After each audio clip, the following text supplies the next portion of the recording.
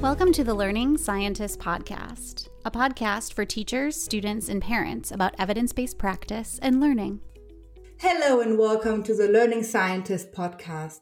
My name is Dr. Carolina Küpper-Tetzel, and I'm a senior lecturer in psychology at the University of Glasgow. We have just kicked off the new academic year over here, and one focus of teaching-oriented academics is the increasing awareness of neurodiversity in education. So for today's podcast episode, I have invited an expert in that area and hope to get some insight about this very important topic. I'd like to welcome Dr. Chiara Hollen, who is a lecturer at the University of Glasgow, but who also co-leads the Neurodiversity Network. I'm honored that she's here today to share her knowledge and experience of inclusivity in education and to tell us a bit more about her project. Welcome, Chiara. Can you introduce yourself and tell us a bit about your background and motivation for this topic? Hello, thank you for having me. My name is Dr. Chiara Hollen, as Carolina mentioned. I'm a lecturer here at the University of Glasgow, but as you can tell, I do not have a Scottish accent. I'm originally from Australia. I did my undergraduate and postgraduate studies at the University of Western Australia, and I started my teaching journey there as well before moving to Curtin University and going much deeper into a postdoctoral research fellowship with the Curtin Autism Research Group. This was a hugely formative experience for me. It was a really wonderful experience. And then I moved to Canada and I worked at a children's hospital there doing similar projects before landing in Scotland and the University of Glasgow. Predominantly, my research interests have been around autism specifically for the past 15 or so years, but recently that's expanded to include everything under the neurodiversity umbrella, particularly ADHD, specific learning differences, and it's also been accelerated by my own journey into a personal diagnosis of ADHD as well. So there are personal and professional motivations behind the journey that I've taken. Thank you so much for joining this podcast episode. In recent years, I have encountered the concept of neurodiversity in different contexts and in education. It is certainly a topic that is gaining more and more attention. However, it may not be clear to all what neurodiversity means and entails. So my question is, what is neurodiversity? Well, it's essentially a recognition that not all brains think, feel, or learn in the same way, and that these variations are natural variations within the human genome. The emphasis is really here about a discussion of difference rather than disorder. But sometimes, obviously, these differences can be disabling in specific contexts. Particularly those contexts that are not inclusive or could be more inclusive. This is usually conceived as clustering diagnoses of autism, ADHD, specific learning differences, but increasingly we're recognizing a lot of other conditions under this umbrella, including anxiety, OCD, even fetal alcohol spectrum disorder has been discussed as being included. So the strict definition is very much expanding and evolving. But largely, the motivation and the movement and the community behind this idea are focusing on this idea of embracing difference rather than immediately categorizing things into disabilities and disorders. So in some ways then, neurodiversity is a much broader concept than one would maybe initially think. So, and leading on from that, what are common misconceptions when it comes to neurodiversity, and particularly in the context of education? Really, a lot of the emphasis has been historically on this idea of an inability or a disability rather than opening the discussion to unique skills and unique assets that students and people can bring to the classroom, to the workplace, or just to the community at large. It's one of the common misconceptions is this idea of communication deficits or empathy deficits or deficits in interpersonal skills. And this is not necessarily the case. Often people might have challenges in these areas, but there is some more recent research that is opening up the idea that these are communication differences between people who are neurotypical and who are not neurotypical or neuroatypical. And this idea of there being an empathy deficit as well is very rigid and very antiquated. And we're very much moving beyond that. And so the conversations about disability and disadvantage needs to shift as well from being student-centered to being context-centered, and really around how we educate. And this idea of the prototypical student, we need to do away with this so that neurodivergent students can fit within this environment as well. Some of the other misconceptions that come up quite a lot is a lack of awareness about the multiplicity of conditions as well. If you are neurodivergent, you're most likely to have at least one more diagnosis of either a neurodivergent condition, potentially a mental health condition. Often a lot of medical conditions seem to be comorbid and co-occurring. So there are multiple challenges that somebody might be experiencing rather than just focusing on one primary kind of condition. And one of the psychology misconceptions, unfortunately, historically related to treatment and diagnosis, is that children don't grow out of these conditions. Mm-hmm. An autistic child is going to be an autistic adult. And this is particularly the case with ADHD. And even in my own country, support services and diagnosis ended at 18. And these people didn't receive anything, not because they suddenly aged out of having a diagnosis, but because the system really failed them in that circumstance. So these are neurodevelopmental conditions, but they aren't restricted to the early stages of development. Well, that's really interesting. And I think we're going to talk about that a bit later on in this podcast too. So correct me if I'm wrong, but to me, this means that being aware and correcting these misconceptions would really allow to embrace neurodiversity as an opportunity in education. When we think about the teacher perspective now, what are challenges when addressing neurodiversity in the classroom, and how can they be overcome? A lot of these kinds of challenges aren't going to be overcome by individuals, unfortunately. A lot of these issues are related to systems and structures and barriers that people might receive to individualized support. But in terms of what a teacher in a classroom can think of is some awareness of something related to a study that we've just recently published in terms of the gap between intent and action. And we did a study looking at educators in higher education who were had very expertise and awareness of autism, and had a very positive attitude to accommodating students. But when that came to actually being able to place changes and accommodations and put things into place, the intent was there, but the action was not as consistent.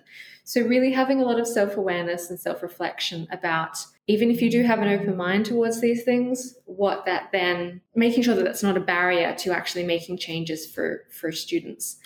And individualized support is really key in supporting students and people of any age, really, in whatever situation. But often, particularly in earlier periods of schooling, a child may not actually have a diagnosis yet. So sometimes the teacher is the first person or one of the first people to acknowledge some of the challenges that a child might be facing. So another way to really enhance that support and offer it more widely is to have a recognition of the different presentations of neurodiversity.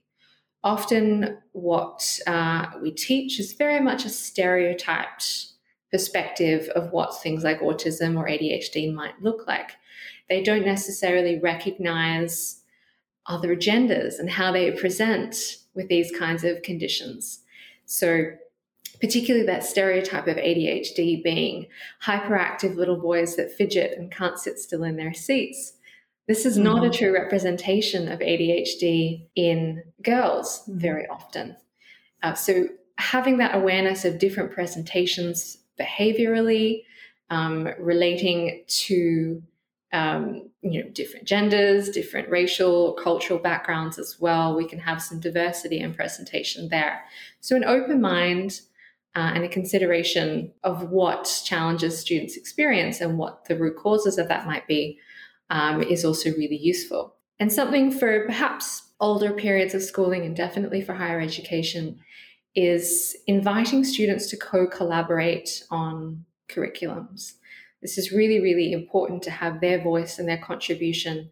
And having neurodivergent voices within that conversation is really, really important as well. So you raised the point about individualized support for students and acknowledge potential barriers with that.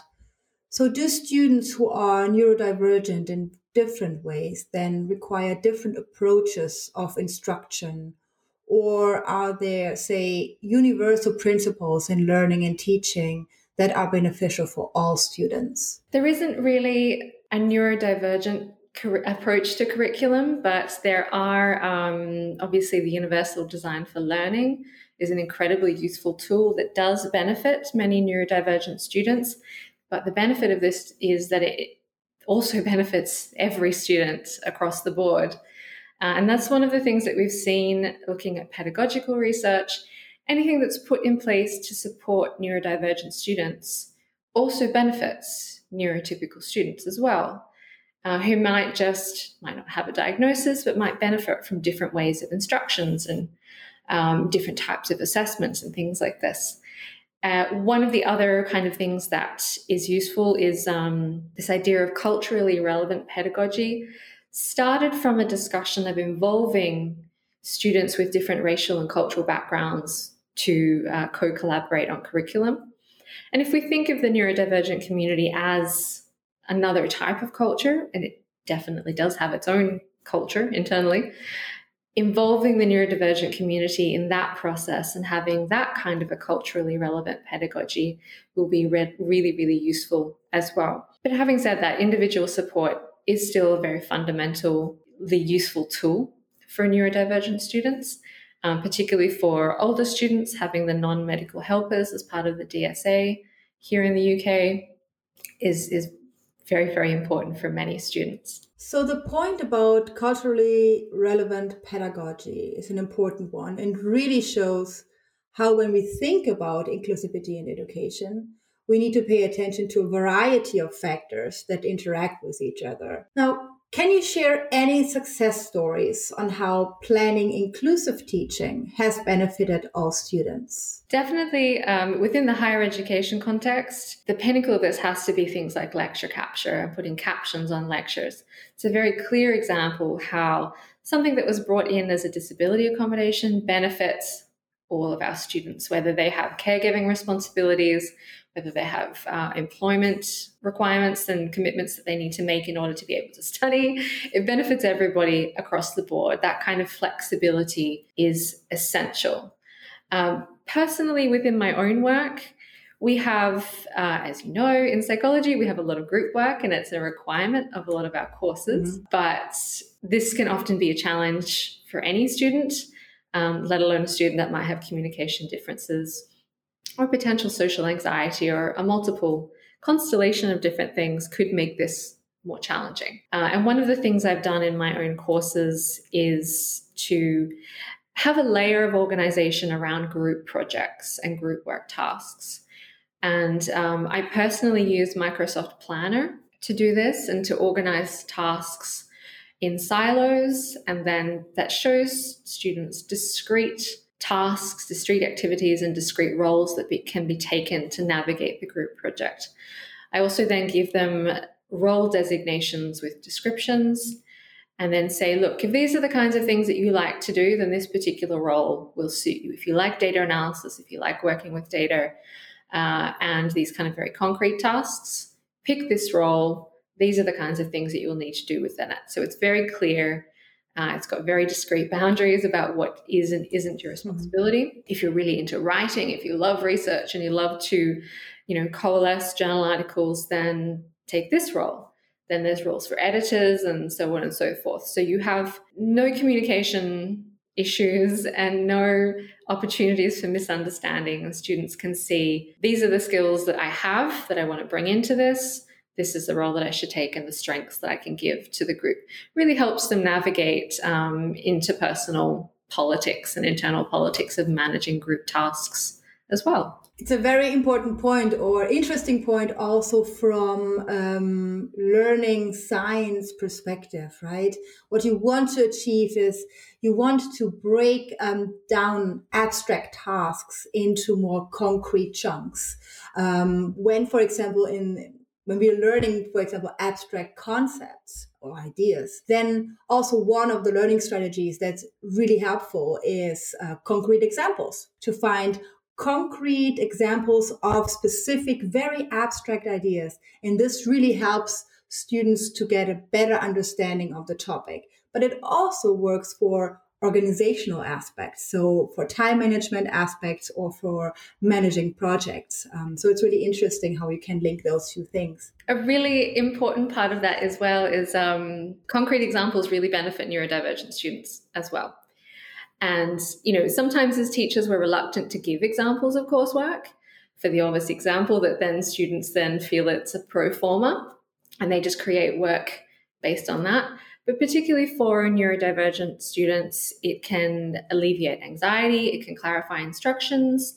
It doesn't necessarily mean they're going to lift content, but it gives us a basis to work off of. Sometimes that void of abstract possibilities can be very, very intimidating and very difficult to navigate. So concrete examples are particularly useful for the students that we're talking about. That's great. So far, we have mainly focused on neurodivergent students. What about neurodivergent teachers? What kind of support can increase their work performance and help them navigate their responsibilities? A lot of this is going to come down to a workplace culture. So again, these aren't necessarily things that are within the control of the individual, but higher up kind of layers of organization that create an open and inclusive discourse around disability, neurodivergence, means people will be willing to disclose or share a diagnosis, and thus changing that workplace environment can lead to a lot of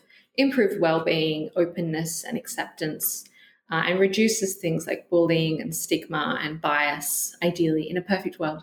But in terms of the individual, allowing flexibility, particularly in working patterns or in working methods where possible, is really useful.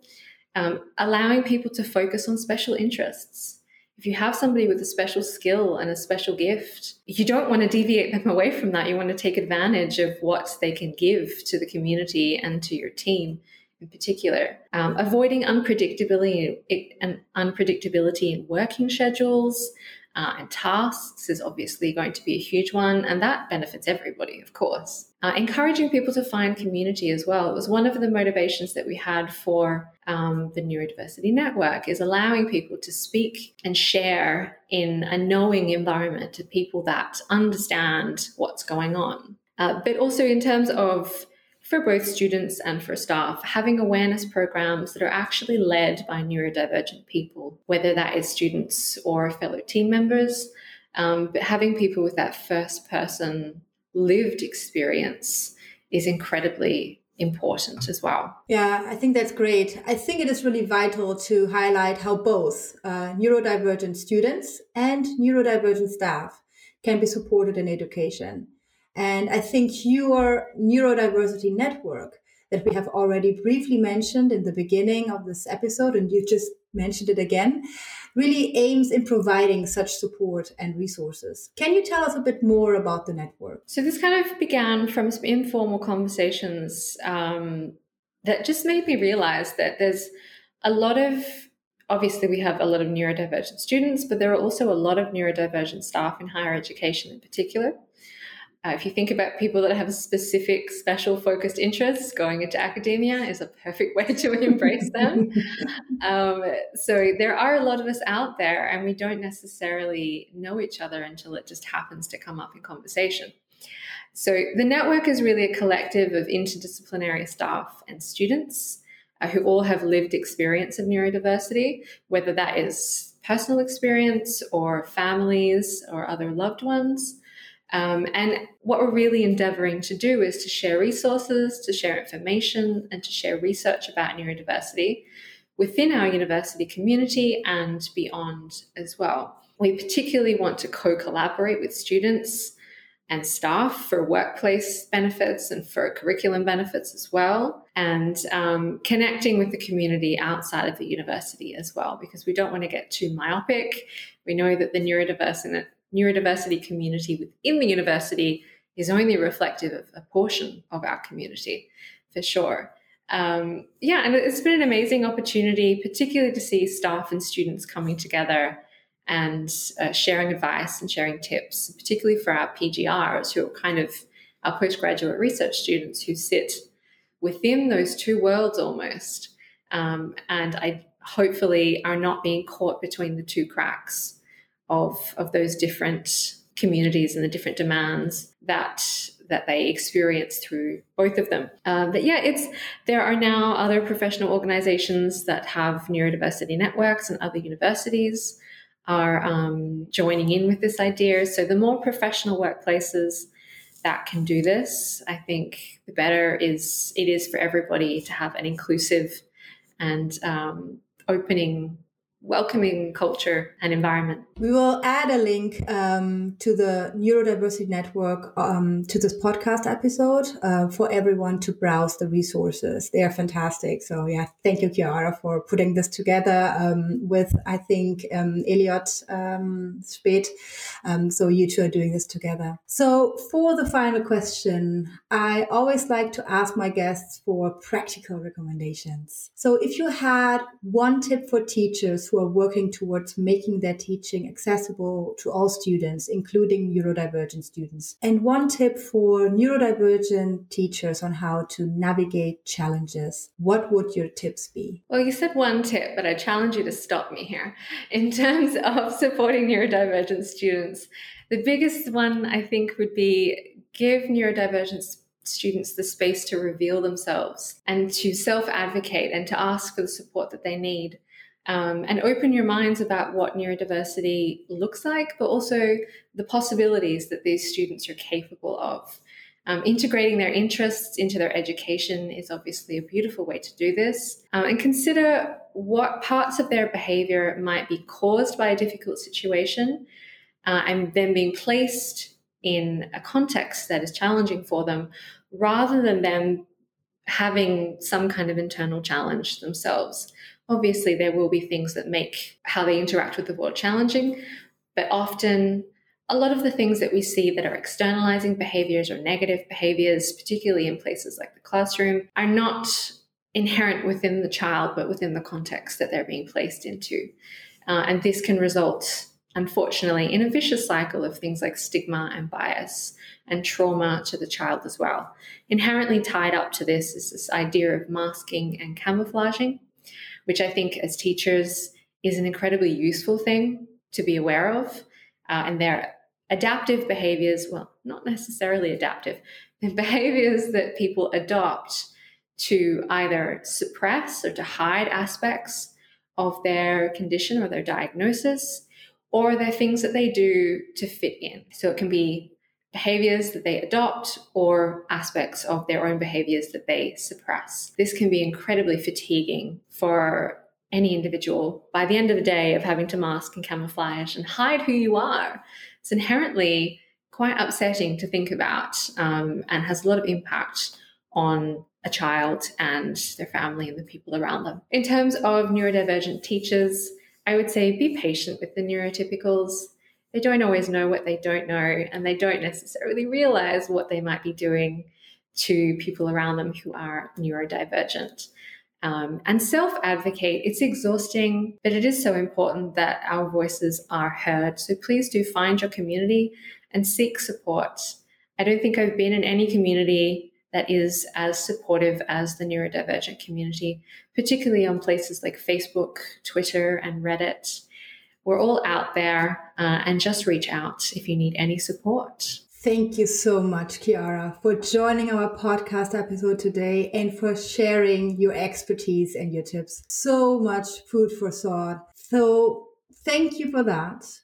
I wish you a wonderful and successful academic year. And I hope to hear much more about the Neurodiversity Network soon. Thank you for having me. To all our listeners, I hope you enjoyed this episode. Stay safe, and until next time, goodbye. This episode is funded by listeners like you. To support our work and gain access to exclusive content, visit our Patreon page at www.patreon.com/learningscientists.